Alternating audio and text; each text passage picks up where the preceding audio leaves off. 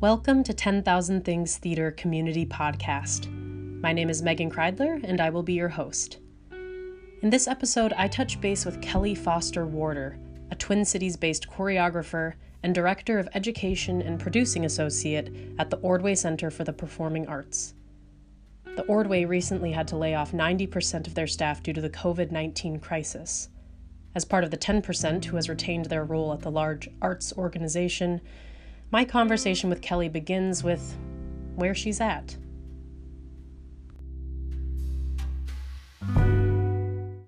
Well, personally, I have kids of various ages in my house, and a dog, and a husband who's working from here. And I'm mostly thankful because everyone's healthy and we have space to breathe, and we have computers and access to keep working.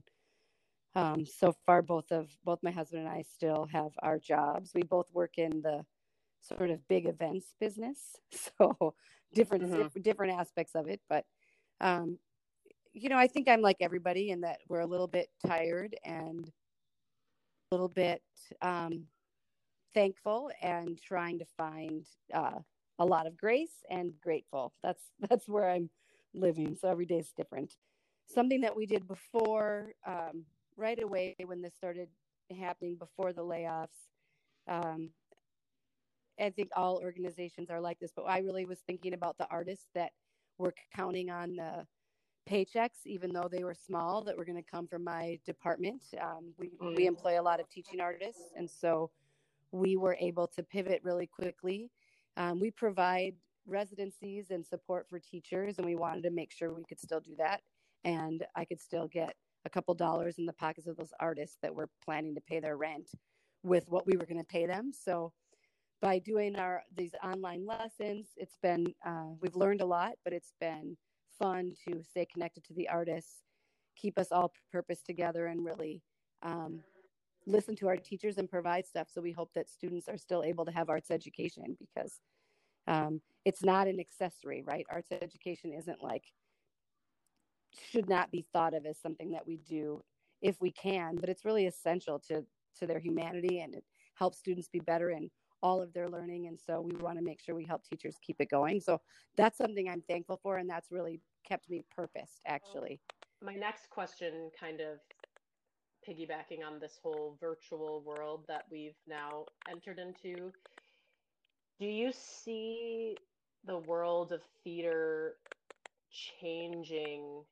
I mean, this is kind of a leading question a little bit, but how do you see us coming back to what we did before, or do you even think that's possible in the current state that we're in? I know many people are having this convo. I'm a little bit torn, because I think it's so great to see people keeping arts alive and keeping themselves engaged through these performances, and by making productions available. And then at the same time, I don't want to lose what's special about live theater and live performance, is that it only happens once with those people in that moment, right? That whole thing about when people are in the theater together, their heartbeats get aligned, right? And so I don't think, as much as I love movies and I love TV, and I'm actually having a great time, making online lessons and finding ways to connect with people that way. And I love watching Hamilton in their living room, right? Like that's all that's great, but I don't want to lose what's special about connecting. I think there's a danger with technology that we forget how important it is to just be in the same room together and experiencing something live. I'm worried about the state of the world in general, and people, just how do we trust each other, and how do we trust our leaders, and I just really believe that art is such a huge part of that. So when I think about getting out of here, I think about that. How do we prioritize each other, and how do we prioritize the greater good, and how do we have those conversations honestly and lovingly. But I know, I was supposed to choreograph Annie at Children's Theater, and we're postponed. But I can't wait to get those girls who worked so hard to get those roles back in the room, and just think of the passion and how much more it's going to mean to everyone, and how much more precious it all is.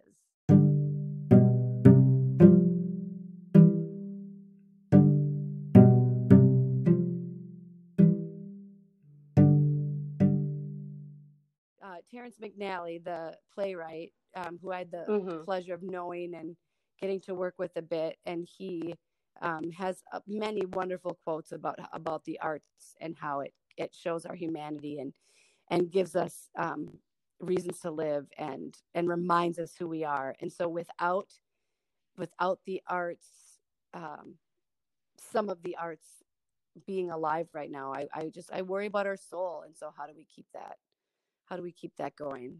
I think the soul of our country and our world is at stake right now. And I know the arts has a voice in that. So my last question to you, and if you need to think about it, that's okay, but is there a specific story or moment or something that's happened with you and your kids or your husband or your dog even that has given you that little spark of hope? There are a few things.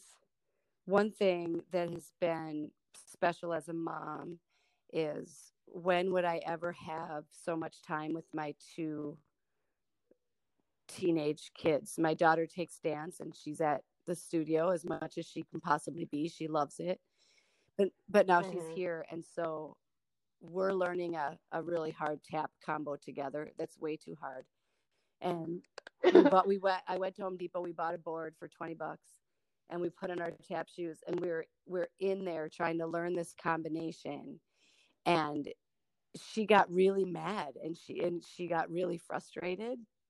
And I've been a teacher and a coach forever. And so I step out of mom mode, and I'm like, we don't give up. Let's go. And she was so frustrated with me, and I was frustrated with her. And it was this moment of like, neither of us could believe the other one was responding in such a way. Right. Like, and I was for sure right. Let's just be clear about that. But the feelings are real, and we got through that, and she tried it one more time, which is what I wanted her to do. But what's interesting is later that night we were watching old videos, and my husband found an old video when she's 14 and she was like 9, and it's me teaching her a tap combination in our kitchen. And on the video, she was like, this is hard. And I was like, but you got this. And then she kept going, and she did it. And it was one of those moments where we saw each other, right? I saw that I don't have to push so hard, and I can find other ways, right, to help her. And like, if she needs to just be done sometimes, that's okay. And I think she saw that when she sticks to it and trusts me and does do it that one more time, she'll get it. And so that wouldn't have happened without these moments together. My son, Will, who's the almost 13-year-old, he has cerebral palsy. I think you know that. He has cerebral palsy, and he has a mixed version of it. So he can walk, and he can run, and he does adaptive track and field, and he can do amazing things. And he's taking drum lessons, which is a whole different skill, because cerebral palsy is about your brain and your muscles not communicating. There's a miss. So everything that he does physically, he learned how to do, if that makes sense. So, as the baby, they would call it a floppy baby. Like, he didn't learn to sit up until he went to therapy, and we taught him to sit up, and he's awesome. And he's an overcomer. This kid can do, I'm so proud of him. And also, it's really hard. And so he was getting really excited about the drums, but you can imagine doing your feet and your arms and your hands at the same time is challenging for all of us. and especially Yes. when you have cerebral palsy and the way that he has it. And so one day he was trying this drum beat and he couldn't get it, and he got really frustrated, and he says, why do I have to have, cerebral palsy? And why, he went into that mode of why does this exist, which we've been dealing with, his whole life, and he always will. And I felt like it was time to say that that's something that's always there. So what's next, right? Yeah, And what he shared was he had a really scary moment, in that his arm stiffened up and his brain was telling him to do something. His arm, he said it felt like a magnet, and he couldn't move. And he was so afraid and so scared. And that hasn't happened before. And we were able to sit. I mean, we spent hours together that day talking and thinking about it and crying a little bit, and then making a plan. And we have a good plan. We're going to call his physical therapist and get some exercises, and we're going to give ourselves a break, and we're going to, and we're going to get back on the horse, right? That's our thing. Yeah. But what's cool is because it's not something he has to do playing the drums, right? It's a way to express himself. Yeah. He gets out frustrations. He feels cool, like it has all these things that the arts can do for you. And I was worried that this was going to be the end of the drumming, because it was very scary for him. And then later that night, I heard him on the drums, and he came upstairs and he said, I tried it again. And I said, did you get it? And he said, I did not get it, but he's like, but I tried it again. And I'm like, okay. And that's happening because we have time, Yeah. So, and we can be That's together. awesome. And because the arts give us something else to think about and another way to process where we're at and who we are. And so I'm thankful.